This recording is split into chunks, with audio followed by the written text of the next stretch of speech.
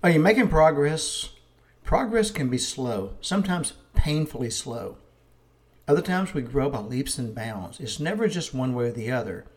Progress seems to be a mixture of both. I know this to be true, though. If you keep working on what you're trying to accomplish, you will succeed.